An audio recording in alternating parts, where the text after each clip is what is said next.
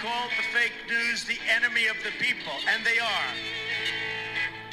It's a serious question. I appreciate your passion. I share it. I've addressed this question. I've addressed my personal feelings. And I want you all to know that we are fighting the fake news. You're listening to Just Ask the Question, Adventures in Reporting with your host, Brian Karam.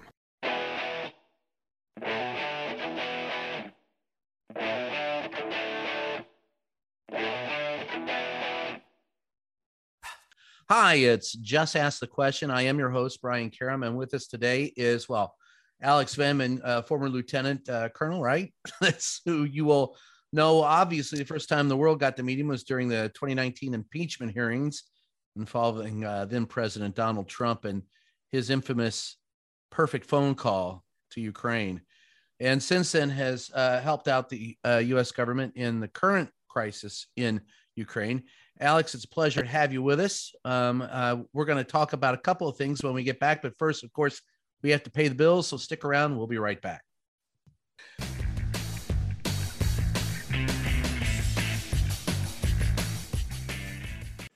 In this modern age of misinformation and deceit, Just Ask the Questions newsletter cuts through the BS and gets to the truth.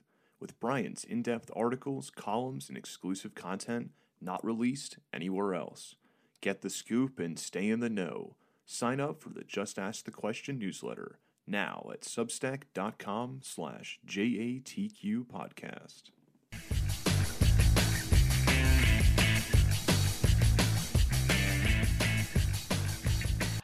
Hi, we're back. It's Just Ask the Question. I am your host, Brian Karam, and with us is retired Army Lieutenant Colonel Alexander Vindman, who is now working, trying to help the U.S. government and the Joint Chiefs in a mess that we call Putin's chosen war in Ukraine, or at least that's what I've been calling it in the columns. And Alex, I guess I'll just jump in. Choke on it war. Maybe choke on it war. Yeah, I like that one even better. Yeah. One of the things that I hear when I was on the ground there, and it was from veterans who said that, and these were even Trumpers, people who love Donald Trump, love the Republicans, and they are former military helping train people in Ukraine and helping get people out. Curiously, I asked them how long have they been former members of the military, and some of them had said, a couple weeks. No. But they're on the ground there, and everyone, and even Republicans I've spoken to, like Robert O'Brien, the former NSC chairman, said everyone is in line with what the administration has done so far. But why haven't they instituted full sanctions against Russia? Yesterday, we saw that they turned the notch up, ratcheted up even one more notch, banning Russian ships from coming into the United States. And why haven't we been able to get planes to them? Do those two issues play? Do you understand those? I do. And I'll say that maybe I'm not entirely in step with some of the people you spoke to, because frankly, I've been increasingly critical about the fact that we haven't been doing enough, or we're moving too slow. I support this administration. I'm no fan of Donald Trump. As a matter of fact, I think I'm shocked. Trump's capture of the Republican Party kind of helped us stumble into this war. It's a Cold War. There's a prospect of it being a hot war. If we remember, it was Trump's infamous phone call, perfect phone call, that was on this issue of weapons to Ukraine that got him impeached in the first place. So it's a continuous thread. Donald Trump was being corrupt, was abusing power, got impeached, but it was on the basis of risking U.S. national security and supporting kind of like his own interests, undermining Ukraine, that the whole thing unfolded. Now that we're in it, and I've been talking about this for months. I talked about what ways we could have done, what we could have done to avoid it. There was a lot of things we should have done. We should have started thinking about sanctions beforehand, not in response to Russian aggression, but beforehand to warn off Russia. We should have armed Ukraine beforehand also. But that's hindsight, even though, I guess I'm on record saying it. The things that we should be doing now include trying to help nudge Europe in particular to be more aggressive with sanctions. we've now gone down the road of blocking a lot more of the Russian economy, blocking Russian assets to the resources they need to continue this war. The issue is we don't have that much economic links with Russia. It's Europe that has those economic links, and they're the ones that are reluctant to do blocking sanctions on oil and gas trade. You know, they're still buying Russian oil and gas, especially Germany.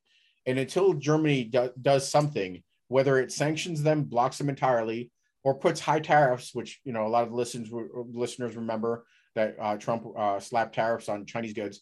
Right. You know, that reduces Russia's ability to take all of the money that they're getting and use that as resources, as income to buy weapons or continue to pay soldiers and stuff like that. That's what we should be encouraging Europe to do.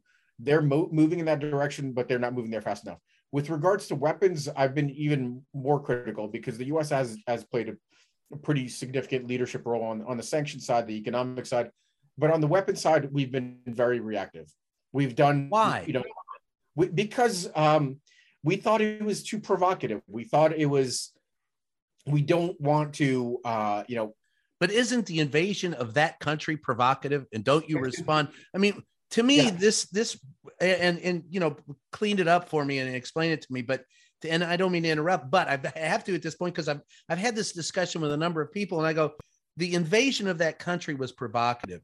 He's already threatened to use nuclear weapons. Biden has said there's nothing that we can do that's going to influence him. He goes to the beat of his own drummer. Why not stand up to the bully? Why not say, you can't go any farther. This is it.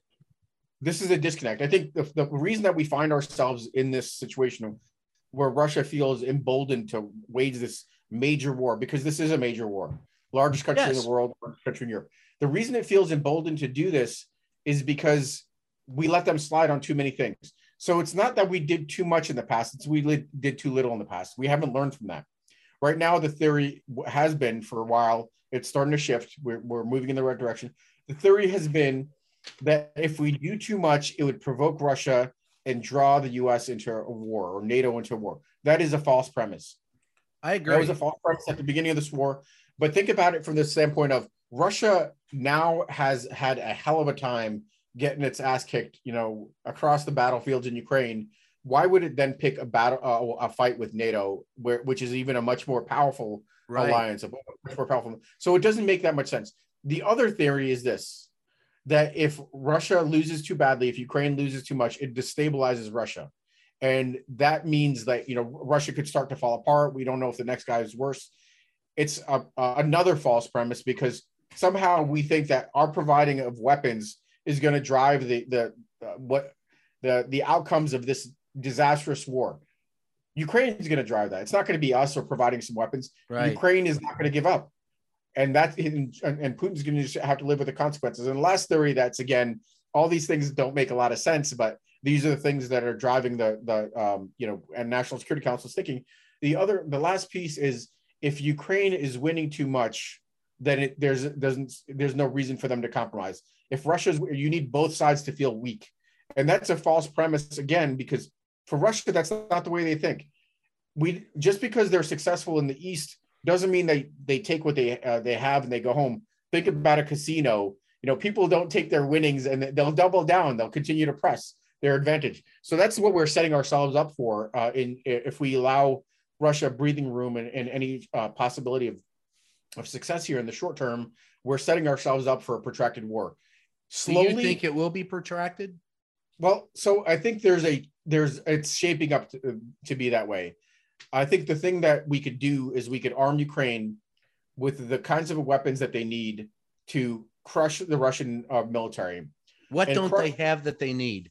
Sure. And to crush the Russian military in areas that Russia could no longer sustain a long war.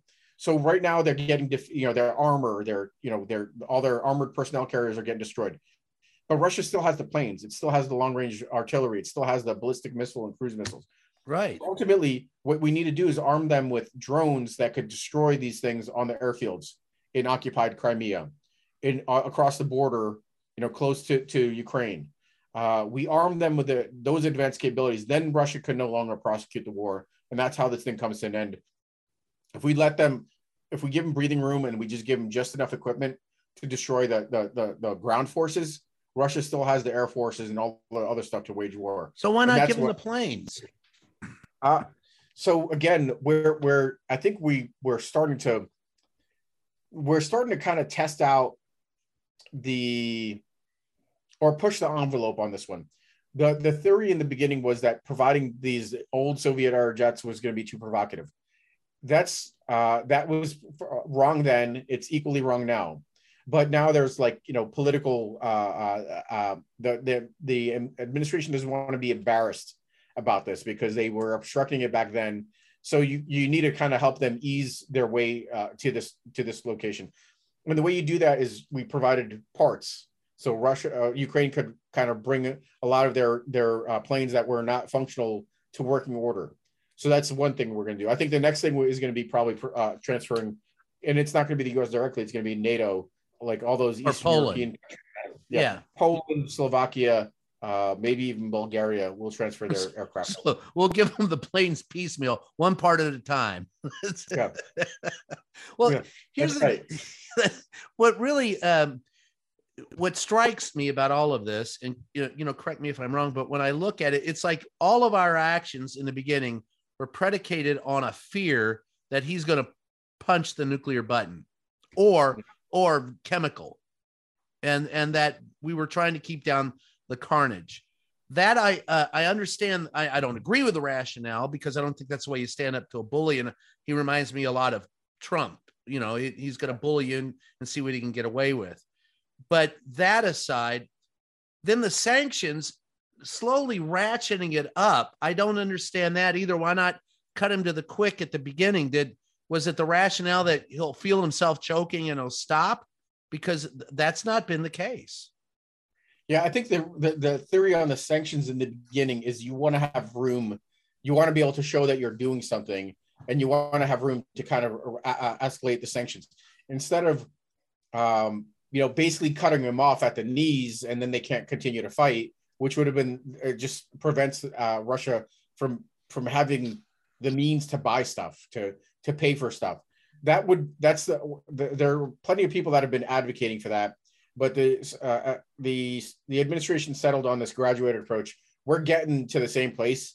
It just is taking many, many months, and it could have potentially started putting the pressure on early, because sanctions are not one of those things that you turn them on and Russia automatically starts to kind of starve. Right. They take weeks and months. On the everything has been very kind of metered and gradual instead of what you pointed out, which is how you stand up to a bully, how you prevent this war from being protracted. How do you prevent the suffering of thousands and thousands of Ukrainians? That this graduated approach doesn't help with that. You need to go in heavy, very heavy at the beginning, and that's going to be a tragedy of this war, is that too many Ukrainians died, and we could have probably been more constructive in the beginning. Now, I sat and please, I know of your background from Ukraine. I mean, you have family there, yes, still. No, distant family that we don't have any contact with. But I sat there in a restaurant in Lviv, and saw this was the day after the first bombs dropped right outside of Lviv, and I saw a country that I came to the conclusion by just seeing what I saw, that there's no way in hell that Putin will capture or conquer this country. The only thing he can do is level it, but he'll never control it. Do you think he understands that, or that he cares? I don't think he cares. I think you were there, relatively recently. I think the last time I was there in August and September, and this is not a population that's going to be pushed around. It's not a population that is going to give up freedoms that they've earned. They believe they've earned over 30 years of independence. They're not going to, sacrifice those to a tyrant, especially one that really doesn't have the means to achieve his aims. So they're not going to negotiate away their freedoms. And at this point, there's a not all that unlikely scenario that Ukraine could completely grind down the Russian military and eventually fight themselves back to regaining control of most of the territory that they lost since 2014. I think Crimea, that's a tough one. That's a hard fight, but getting back to even the eastern portions of Ukraine might not be that far-fetched notion. Have you been surprised by how do I characterize this? By the lack of ability of the Russian military, tactically and strategically? The way I describe it is that the Russians have disastrously underperformed expectations. On paper, they have a massive military, a high-tech military. They have these, pretty sophisticated warfighting concepts. The fact that they're supposed to use cyber operations, the electronic warfare, the way they're supposed to use precision-guided munitions, like these bombing, these aerial bombardments and cruise missile strikes, and they haven't managed to pull all those pieces together. It's like a bunch of loose parts that are just that don't add up to a whole. And Ukraine, on the other hand, which seems weaker on paper, has overperformed. And the big difference there is a mismatch in morale. The Russians are reluctant. They don't want to fight. And the Ukrainians are defending their homes. They're defending, the high-minded concepts of democracy and freedom, but they're also defending their homes. And they're not going to yield. And that is probably going to be one of the decisive factors of when people write about the history of this war. They'll see the mismatch in this kind of intangible. We could count the number of tanks, but the intangible of morale, and we'll figure out that was one of the most decisive factors here, is that the Ukrainians were fierce defenders of their homeland. I think that a lot of people that I talk to over in Ukraine, and a lot of the people that are helping. And look, I've said already, this is the largest land war in Europe since World War II. I think this is already World War III. I just don't I hope we limit it in its scope, and we limit it from, nuclear and weapons and other weapons of mass destruction. But the whole world is over there. I saw that myself, and they're helping Ukraine in a variety of ways. But I wonder, as I looked over there and I spoke with them, what is it that drives them? When you talk about morale, I will, as I said, there are two things that I think stand out. Zelensky saying, "I don't need a ride, I need ammunition." And that drove a lot of people who were even Trump supporters in the U.S. to go help in Ukraine. They're like, "Yeah, this is my man. I'm going."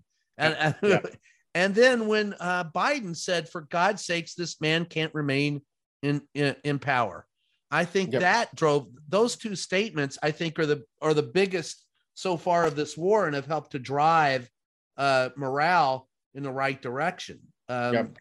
So you mentioned there's a bunch there, but let me I guess start with, in how you mentioned him. So on the weapons of mass destruction front, we are in a Cold War.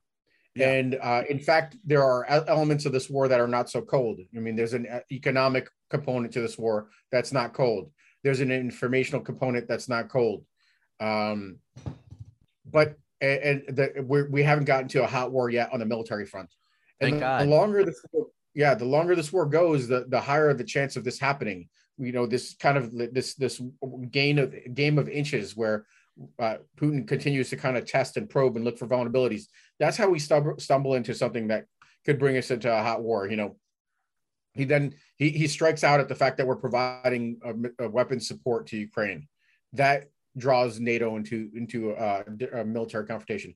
He strikes a nuclear power plant with radioactive plumes wafting over Europe. That draws NATO in. There are any number of different ways that this could, a cyber attack. There are any number of ways that this happens. A stray missile that hits Poland. Yeah, so these things are a risk. But in terms of the possibilities of a nuclear war, weapons of mass destruction used on NATO soil, I think that's an impossibly high threshold. Because you have to remember, this is a guy that loves himself. He sits like a football field away from his closest advisors. He's not one to want to get sick, let alone risk his life. So You But know, he hugged Trump. yeah, that's different. Yeah, it's Birds of a feather. yeah. Anyway, No, go ahead. they may have swapped some spit. Who knows? Yeah. That's, Uh, ooh, I hope that's yeah. all they swapped. Yeah. Um, so it's an impossibly high threshold because there's a doctrine called mutually assured destruction. Yes. Nobody wins a nuclear war. We don't win, they don't win, and they know this. So that's not something that they're interested in doing. And we already discussed the conventional side. They're losing. Why would they pick a fight with NATO? So we shouldn't be overly risk averse about providing Ukraine the support they need. Now, you also mentioned information operations. We talked about morale. I think the other key component of this war that's very different than any other wars, the mismatch morale is huge, but maybe there's even a precedent there. The informational component is very different. This is the most televised war in world history. I agree. It's being captured constantly. And having a masterful kind of, entertainer leader like Zelensky that could do those kind of, brilliant one-liners that he believes in. He's not just kind of, he that came from the heart. That's his heart. That is also an important component because that's what's been important to sustain Ukrainian morale. The informational component has been important to bring Europe together and the U.S. together around this notion of defending democracy. It's the fighting spirit of the Ukrainian people, and then informational component bringing the rest of the democratic world together that have been critical. And then you mentioned another thing that's absolutely essential. We talk about hyperpolarization in the United States. We talk about this notion that everybody has their camps, but what we don't have different camps about is about Ukraine. I mean, we have like fringe MAGA that'll follow Carlson anywhere or Trump anywhere. But in general, people understand who the Ukrainian people are and what they're fighting for. They're fighting for their homes. They're fighting for freedoms. They don't have to wonder what democracy or fight for democracy is. They could flip on their TV and see what this is about. And that's brought America together. That's brought American soldiers. I think it's brought the world together against. That's brought the world together. Exactly right. Yeah. And fortunately, we have Biden leading. I could come across as a bit critical because I think we could be doing more. But President Biden has been leading. He calls things what they are. He calls him a war criminal. He calls this war a genocide. And it is. The right things to say. Yeah, exactly. When we come back, I want to talk a little bit more about a couple of things that you opened up here. The media aspect of this war, mutually assured destruction, and a Zoom press conference that I was in on. So stick around, folks. We're going to take a short break. We'll be right back.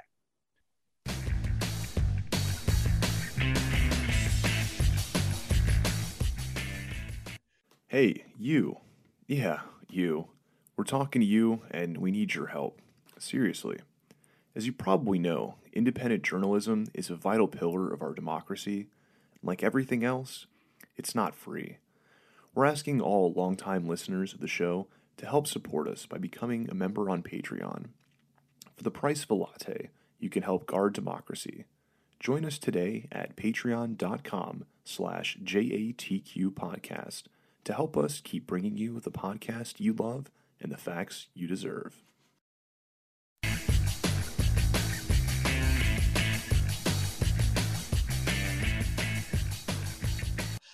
Hi, we're back. It's Just Ask the Question. I am your host, Brian Karam, and with me today, of course, is retired Army Lieutenant Colonel Alexander Vindman, who's spent a lot of time these days talking about Ukraine, and by gosh, we're doing it again.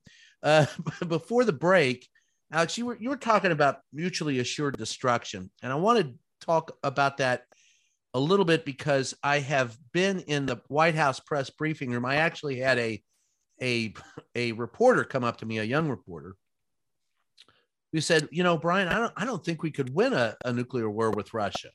And I said, no shit. I said, nobody wins a nuclear war. It's called mutually assured destruction. Mad. It's been the guiding principle of nuclear war since at least the 50s. So, when we both, the Soviet Union and the United States started building up such, large numbers, I said, how can you not be aware of that? And then I started talking to some of the other younger reporters, and I've come to find that there are people who really don't even understand the concept of what a nuclear war would be, or, for example, nuclear winter, as Carl Sagan described it, and how it would be devastating, for the entire world. I'm asking you, the people in the military still get it, right? Not necessarily. It's not something we live in a post-Cold War world. And in that post-Cold War world, we don't think about nuclear war. We think about, well, that's sobering. Well, it's, there are plenty of people that the strategists might think about this stuff. Folks that cover Russia and China might think about these things, planners, but it's not we don't have, like we did in the Cold War, like nuclear artillery and stuff like that. These are strategic level assets. So it's not really well understood. And, the concept of, there's a famous line that, gets repeated pretty often. It was a Reagan line: a nuclear war can never be won and must never be fought. And we actually just signed a document with the Russians in January, kind of reinforcing this notion. So, the right people do understand that a nuclear war is not a place to go. It's a place to preserve the capability to warn off your adversary. But it's not something that the Russians are interested in doing. Their doctrine says nuclear war weapons to be used in case of existential threat to the nation. That's not losing a bunch of planes. That's not losing a battle in Ukraine. It's an existential threat to the nation. That means your capital is about to fall or something like that. That is a pretty darn high bar, and we're not threatening. There's no existential threat from the U.S. or NATO to Russia. So I think that's a very, very high bar, and that should provide your audience some security that we're far from a nuclear war at this point. I fear that we could stumble into something down the road, months and years, if this war goes on that long, with this kind of gain of inches and stuff like that. But we're far from it now. And I think we're far from Russia even using nuclear weapons against Ukraine, because they understand that's a game changer. And we have this, there's the fancy word for it is strategic ambiguity. Basically, what it amounts to is that Biden said, if you use weapons of mass destruction, chemical or nuclear, that's a game changer. That's going to change. He didn't say a red line. He didn't say what he's going to do, but he said that it's going to be a game changer. The Russians then have to wonder what that means. Does that mean that NATO gets involved? They have no interest in doing that. So I think that also kind of warns off even a nuclear weapon use in Ukraine. You've talked with the Joint Chiefs? Yes. You've talked with other in the military. What's the end game? What do they see as the end game in Ukraine? I haven't talked to him about this particular scenario. I've talked to plenty of other senior folks. Well, that begs, what have you talked to them about? Let's go there first. Yeah. What have you spoken to them about? So let me say that, look, there's not the same kind of mystery about like the White House and the Pentagon that people that haven't served in government have. I know who these people are. I know how they think. I've kind of interacted with them. So there's no mystery like that. Somehow they have access to intelligence that I don't have at the moment. But that doesn't change the fact that I have years of experience under my belt working these issues and access to everything that there was under the sun in terms of intelligence when I was in office. And to me, I don't think they have a very good grasp of, I find that the Pentagon is a couple weeks behind in its assessment of what's going on the ground. I remember being deeply frustrated the first 4 weeks of the war when they were saying like, Russia has the vast majority of its forces intact, like 90% still combat effective. And I was looking at the numbers, watching all the Russian and Ukrainian speaking language, all the open source intelligence, cataloging all the weapons lost and stuff like that. And they were taking massive casualties. The Russians have lost 20,000 troops. We lost a tiny fraction of that in 20 years of war in the Middle East. The Russians in a much bigger war in Afghanistan. The Soviet Union, twice the size of the Russian Federation, lost their population of 320 million. They lost 15,000 people in 10 years of war. They've lost 20,000 people in the more than 20,000 people within 6 weeks. Those are casualties. Those are not deaths, correct? No, So those are deaths. those are deaths. Casualties So, multiply that by 2. Yeah, that's or sometimes 3. Yeah, that's 2 or 3. I'm being conservative. Yeah, that's very conservative. Well, yeah, it is enormous.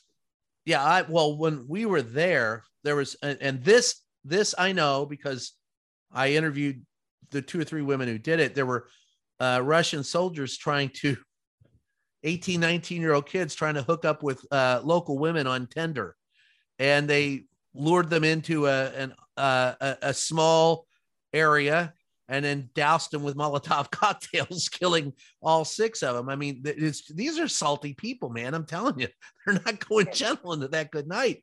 I'm not surprised at the number of casualties, and I wasn't surprised that we were behind that, but behind, those numbers. But I was surprised with how well American intelligence worked in the beginning.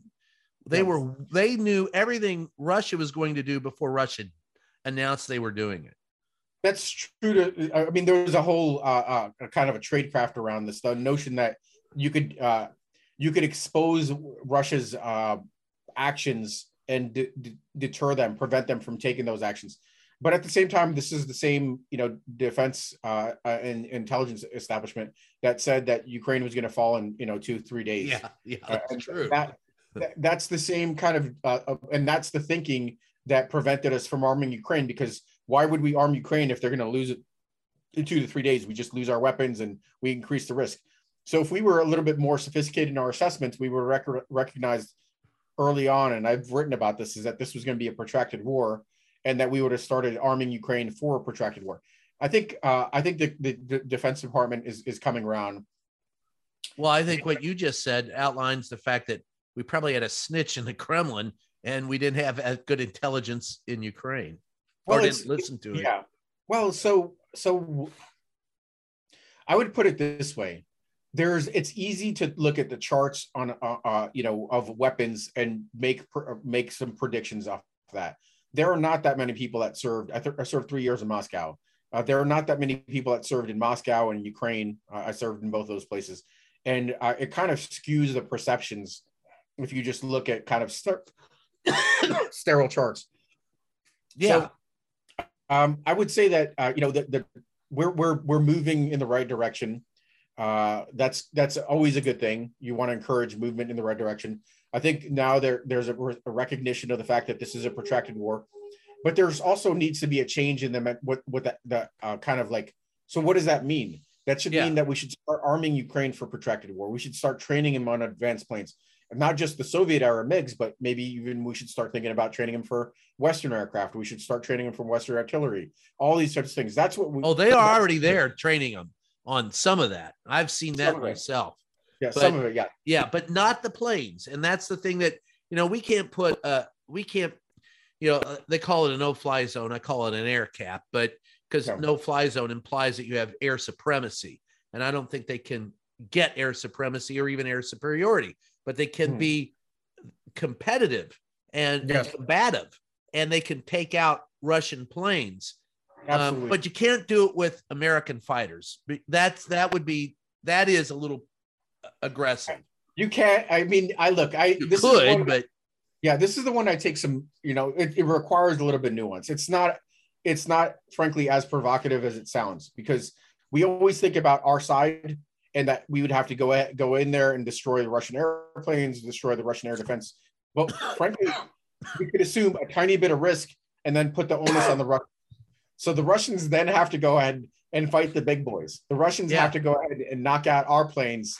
And if they know that we will always defend ourselves, that the right to self-defense is ironclad. We killed hundreds of Russian soldiers in Syria to prove that.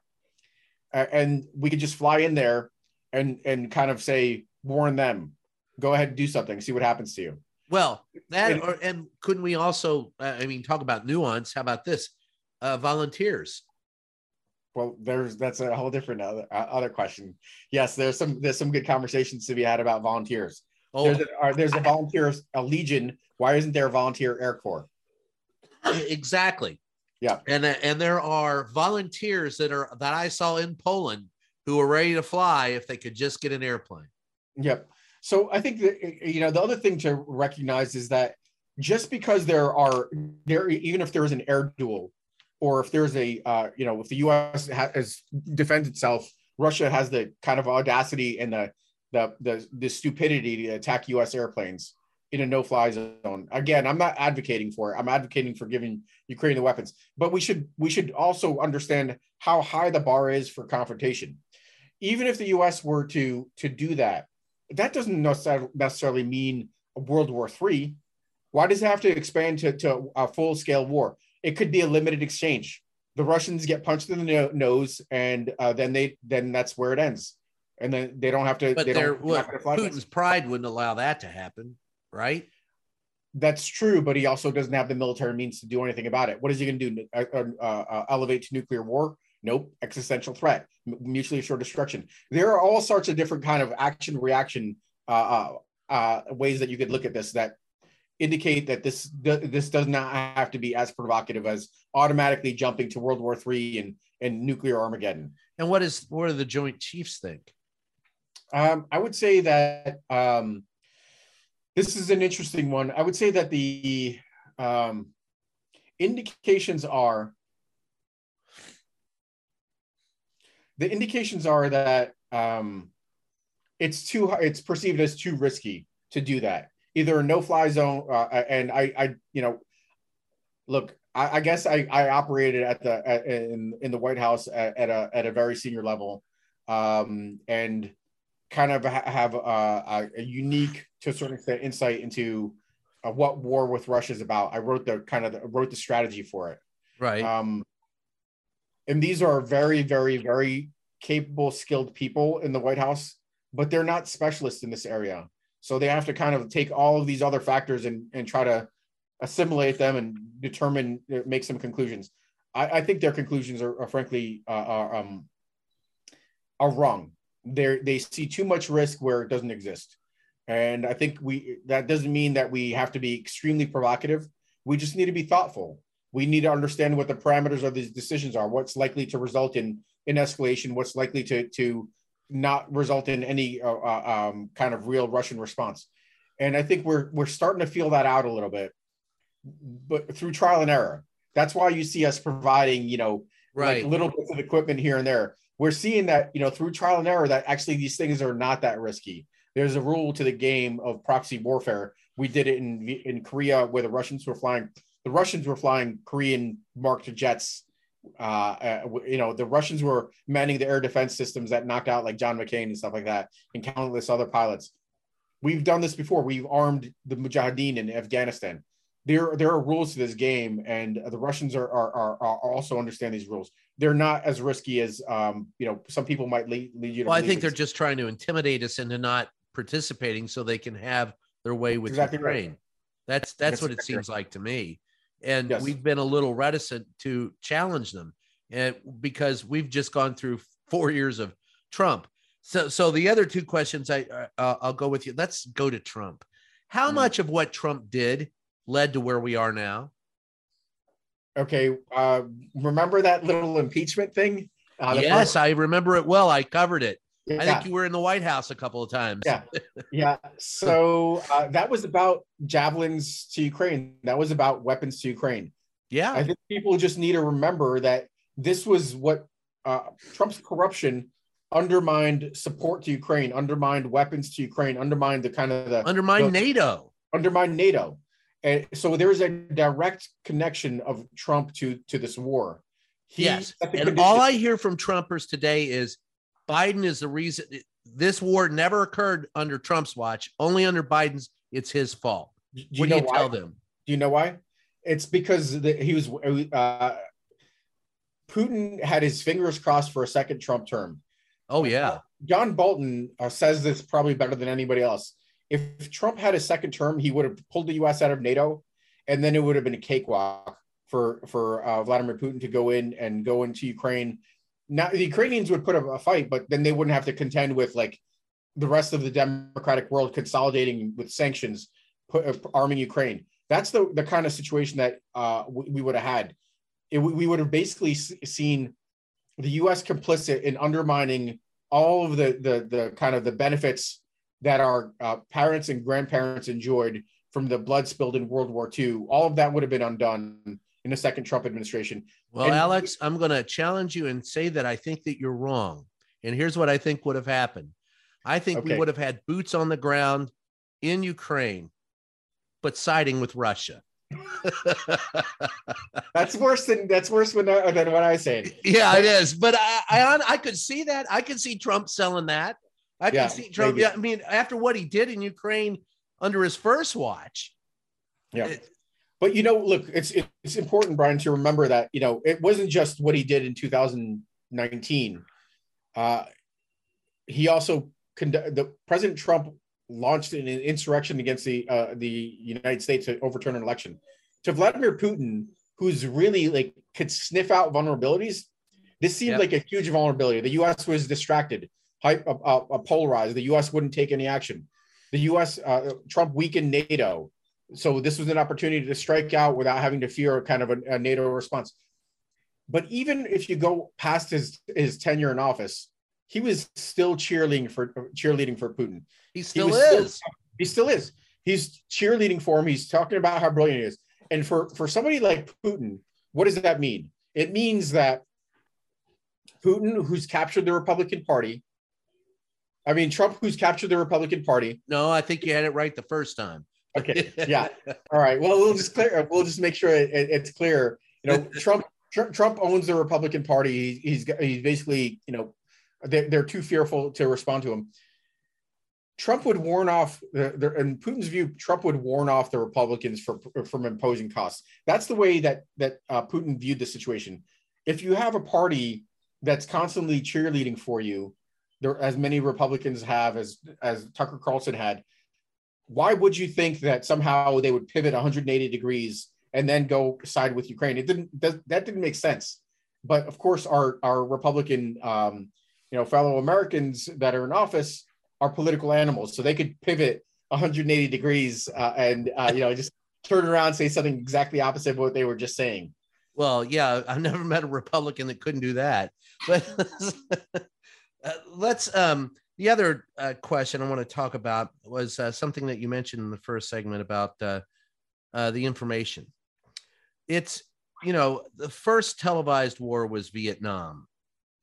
The first cable news war was the first Gulf War, which I covered in 1990, whatever it was, 1 and 2. This is the first social media war. I mean, I have looked at the attempts that Putin, Trump, and others have tried to do with the dissemination of disinformation and propaganda. And quite frankly, what they've done is old school. It would have worked in the 30s and the 40s and the 50s and the 60s, but it can't work today because someone is sitting there with one of these, a cell phone, and shooting video. And that's where Zelensky has really, really risen to the challenge. And as I said, I sat in a Zoom press conference with the mayor of Kyiv and mayors from all over the world. This is Zoom. This is social media. And I saw the mayor of Dublin in tears, as the mayor of Kyiv is going, look, we're only trying to defend the democratic values that you all say you support. And the guy from Dublin was in tears saying, you're my brother. We're going to send you whatever help we can. Yep. So I look at it, when you talk about information, I want to drill down on that. I think they call it, I've heard people say it's a TikTok war. It is the first social media war. And I think it's displacing the old methods of propaganda. I think you're the first one that I've heard couch it as a social media war, which is pretty astute. First of all, let me say Vitaly Klitschko is he's pretty amazing. He's a big dude. He's a badass. He's a badass. Him and his brother. Yeah, I love them both. World heavyweight champion. That's now the mayor of Kiev. Yeah. And then on the Dublin thing, the mayor of Dublin. It's interesting. I was watching the Irish parliamentarian in the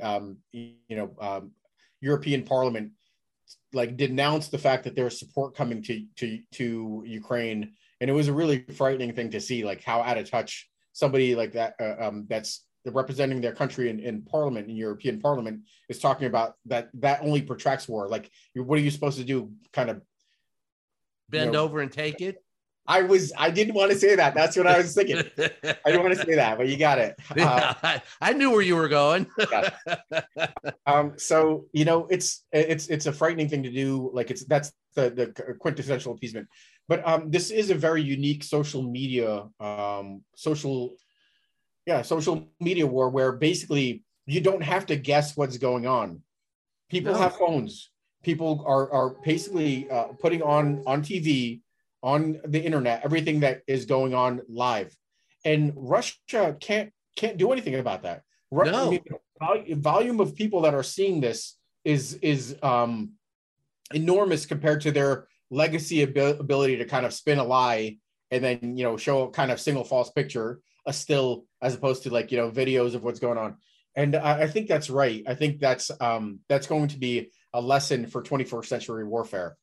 Yeah, what frightens me is that an autocrat who understands social media and doesn't stifle it, but uses it. That's the fear I have going forward into another war. If we survive, I always say that the next 30 to 60 days will determine the future of mankind, maybe indefinitely, but at least for the rest of this century. Yeah, what's interesting, I think it's a bit of an oxymoron to think of a tyrant or authoritarian that's very good at social media, because social media implies some sort of freedom of expression. I mean, I think that the Chinese have access to lots of social media, but the Chinese Communist Party doesn't understand how that works. They can understand how to censor it, how to maybe swat down some messages. That's about it. The best they have is like Kim Jong-un, with his phallus massive missile, coming in. You've seen that clip where he's walking out with this massive I've missile. got a big dick. Yeah, except it's coming in behind him for some reason. Yeah, so something like that. But it's interesting. I think it's a strength of democracy in open societies that which is why I think that's another reason I don't think Putin can win. No, I don't think he can defeat, because of all the pictures and all the stuff that we've seen that has nothing to do with official lines of communication, has nothing to do with mainstream media, has nothing to do with corporate media, but it's people. And that reaches people more than anything else. Absolutely. I think that's right. And I think, it's interesting. We talk about Russia, powerful employer of kind of disinformation and stuff like that, but they're on their heels here and out of their league. And I don't think they're going to be able to do anything to dig themselves out of this hole with regards to And do you think Putin's out of his league? He doesn't think he's out of his league, but I know what he thinks. I think in terms of, at times it feels like Zelensky's kind of toying with him. Zelensky would meet with him and attempt to negotiate, because he cares about his people. He wants to end the suffering for him. And Putin is still living in a world that's fundamentally changed over the course of 8 weeks. It is no longer a world that's open to the Russian message in a lot of ways, no longer open to Putin's brand of a managed democracy. And I think it's going to be impossible for him to reorient. He's been in power for 22 years. He's been in power too long. And I don't think he's going to be able to adapt. We're going to take another short break, and when we come back, I got a couple of questions we'll close with. Alex, thanks for being with us. We'll be right back.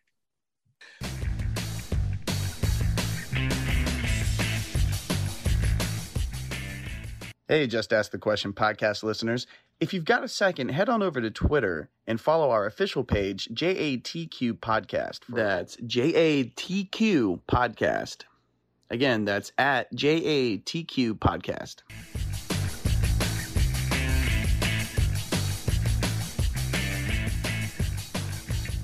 Hi, we're back. It's Just Ask the Question, and I am your host, Brian Kierman. For the last 45 minutes, fascinating discussion with Alex Vindman, former Army Lieutenant Colonel, and now assisting the current administration, or at least providing them keen insight into Ukraine. And Alex, I really do appreciate you being here.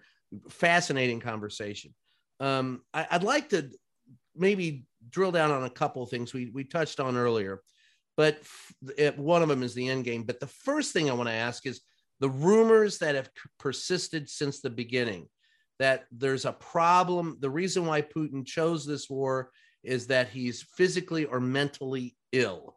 I have heard rumors of a TIA, a cardiac incident, cancer, STDs, diabetes, hangnails, you name it. And I've heard the rumors about Putin being on his last legs and he wants to go out with a bang.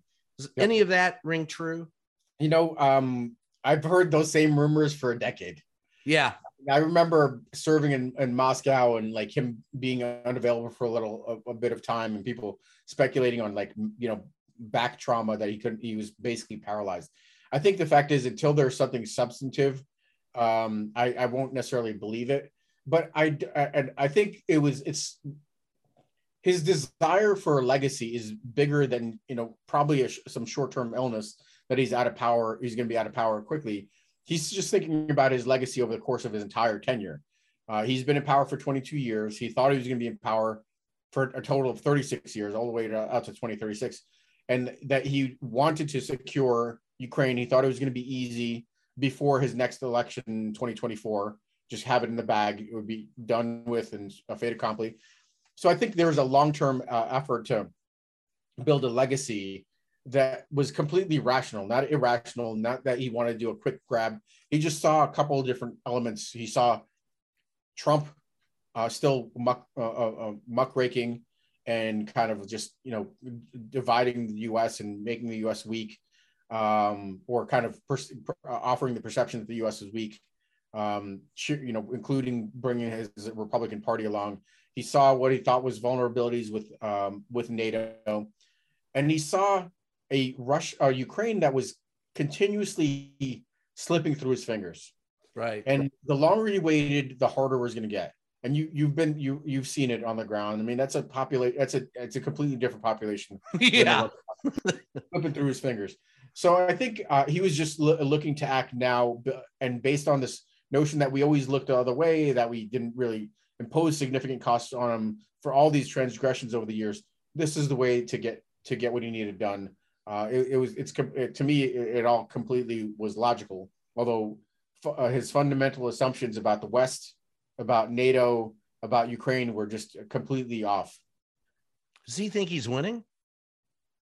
I don't think he's winning. Does I don't he think he's winning? I don't think he thinks he's winning. I think he's trying to pull a kind of a hat trick, and try to salvage something, and maybe live to fight another day, because he needs to deliver something. The consequences of this war for his economy are going to be tragic and catastrophic. The losses for years to come. For years to come. Losses for his military are enormous, and he needs to do something. So he's really focusing everything he's got on this Eastern campaign, and not being very successful at it. That's why he announced this kind of victory in Mariupol. He didn't achieve victory. There's still 1,000 fighters there, but he called it a victory so he could draw forces off there and push them to the north to affect the Donbass. And I think ultimately he won't take Mariupol. I was worried about it. I'm not worried about it anymore. I think that that's a distant target now. I think what he's going to try to do is he's going to try to achieve some successes, hold some ground, claim some victories, and then throw a parade for his military. That's what he's looking to do. All right. That leads me to a couple other questions. One, do you think that he will be removed from power? That's hard to see right now. I don't think I've been pretty good about calling him. That's a hard one to see, because he's really ratcheted up lots of tools to suppress the population. He has good control over kind of the military, the security apparatus, and the conditions aren't ripe to be overthrown either by a palace coup or by large scale protests. Months from now, the longer this war goes, the more dangerous it is for him domestically, right? Because that's the bloodletting in the Russian army, as well as the sanctions, that's going to put a lot of pressure. So I think he does need to see if he could get a quick victory and then lick his wounds and then maybe fight another day, which might be months down the road if he's successful.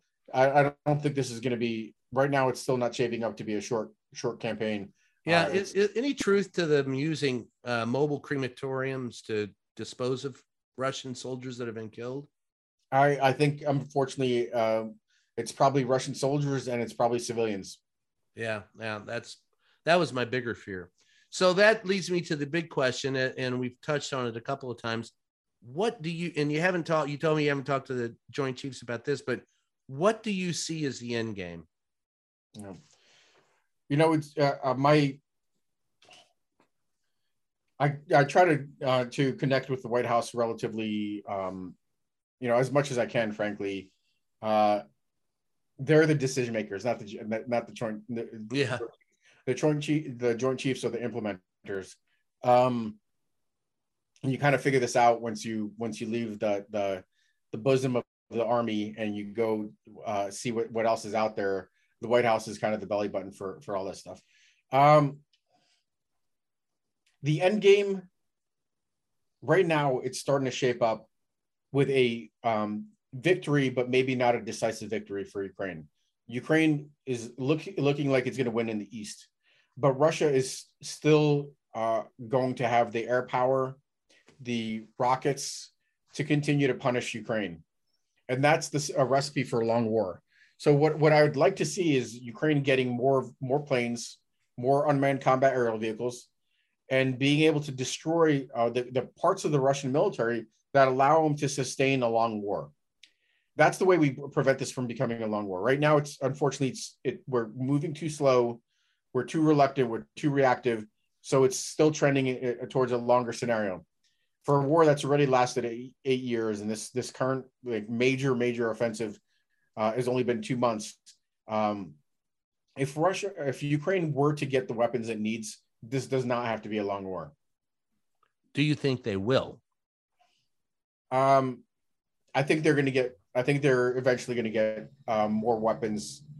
The problem is that it's going to be a higher toll for the civilian population in Ukraine, and it might be at a point where Russia is less apt to lick its wounds and go home. So imagine a scenario. This is almost the worst case scenario. Imagine a scenario where Russia is successful in the East, gains more territory, and then kind of starts to rebuild for larger offensives, going back to Kiev. And that's when we decide to give them more advanced weapons. But at that point, Russia's already had some successes. It's going to start rebuilding its military. It's going to call for conscripts, draftees. That's not a recipe for a short war. If Russia is defeated probably in the next several weeks, months on the battlefield, and it's taking losses in its air power and its artillery and its long-range missiles, that's a recipe for a shorter war. Makes sense. Share a couple of stories with you. One, when you were testifying during the impeachment trial, I asked the question of then President Trump, who responded to me, did you talk to Vindman? Is that where you came up with that question? Because that sounds like a Vindman. Did he really say that? We hadn't even met. That's funny. What was the question?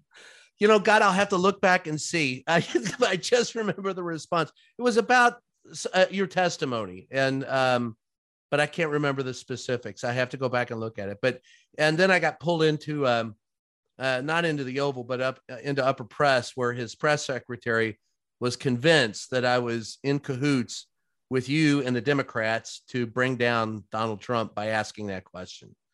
I'm just an asshole and will ask anything to anybody. So now I definitely want to know what that question is. Yeah, I'll dig it up. The other one was, and here's where I look at, when I was on the ground in Ukraine, and you see all these posters, that are in Ukrainian and in Russian, and it said, this is our ground, we live on it, you'll be beneath it, and then flipping off Russia. And then, some of the things that they put on their posters are hilarious.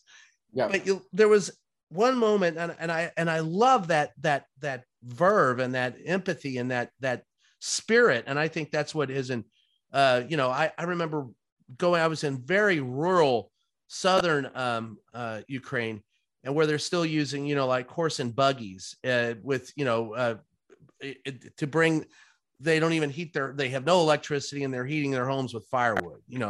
I mean, these are very rural, very humble people. And, I remember talking to one guy and he was like, fuck Putin. Yeah. You can't conquer us. Yeah. Then there was one day I walked into the New Hope mission in Lviv, and we were talking with people, and there was a little 3-year-old boy that was almost in tears. And so I went over to him, and I don't know. I know enough in Ukrainian to get shot, but I started playing peekaboo with him, and he started smiling, and he started grinning. He was there with his mother and his grandmother. They had come from Mariupol. They lived in the apartments across the street from a theater that had been clearly marked children and had been bombed. They were living in a communal bomb shelter for 2 or 3 days. And then they would come out during the day and risk their lives to bury their friends who were killed in their friend's front yard so they could be identified later. The father had stayed behind to fight. The mother and the grandmother and the young boy, the 3-year-old child, were sitting penniless. I gave him, Jesus, I'm opening up my wallet and giving him whatever I can give him to try and help him. And then as I played peekaboo with him, he was smiling for a few moments. And then he looked at his mother and he had this real worried look on his face. And he looked at her and he said something. And I asked his mother, I said, what did he say? His name was Benjamin. And she said, he looked at me and said, I'm having fun, Mom. Does that mean they're going to start dropping the bombs again? And I was in tears, and my producer was in tears, and everyone was in tears. And to equate a moment of joy with the worst thing that can happen, this to me if they were to win today, how long will it take for these scars to heal? Yeah, that's a tough one. I mean, that story, you don't have a soul if it doesn't touch you. I don't know if these wounds heal entirely, but they turn into scar tissue, and that makes the population even that much stronger, I think, in a lot of ways. Think about our greatest generation coming back from World War II and rebuilding, rebuilding their lives. They didn't have to rebuild the country, but rebuilding their lives after years of war. I think the Ukrainians are going to come back as a fierce world leader. They've captured the soul of democracy, and I hope we don't just remember them for the fact that they saved democracy for us all. We could have lived in a world where the Russias, Chinas, North Koreas were prepared to prey on the weak, and we would find ourselves beleaguered on all sides as our allies are attacked. But we should also remember them on the back end, and they're wonderful people, very capable people, some of the best tech startups, some of the best soil in the world, the breadbasket of the world, and we should all be there to help them now and help them rebuild and come back, as the tiger of Europe. I think you said something that's very true. I think their profile in the international world will rise, and Russia's is going to suffer immensely. Yep. Well, listen, I appreciate you being here, Alex. Is there anything that we didn't touch on that you wanted to hit on? No, I think you got me with that last story, and no, I think we covered it all. Thanks. Yeah, that one got me too. Every time I think of it, and that little kid's face, it just brings me to tears. And I felt so bad for that family.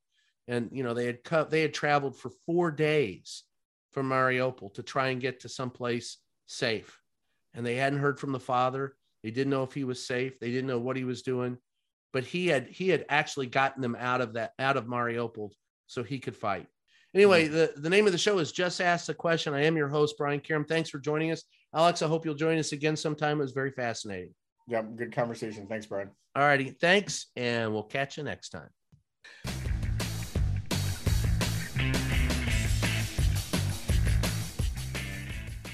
In this modern age of misinformation and deceit, Just Ask the Questions newsletter cuts through the BS and gets to the truth, with Brian's in-depth articles, columns, and exclusive content not found anywhere else. Get the scoop and stay in the know. Sign up for the Just Ask the Question newsletter now at substack.com/JATQ podcast.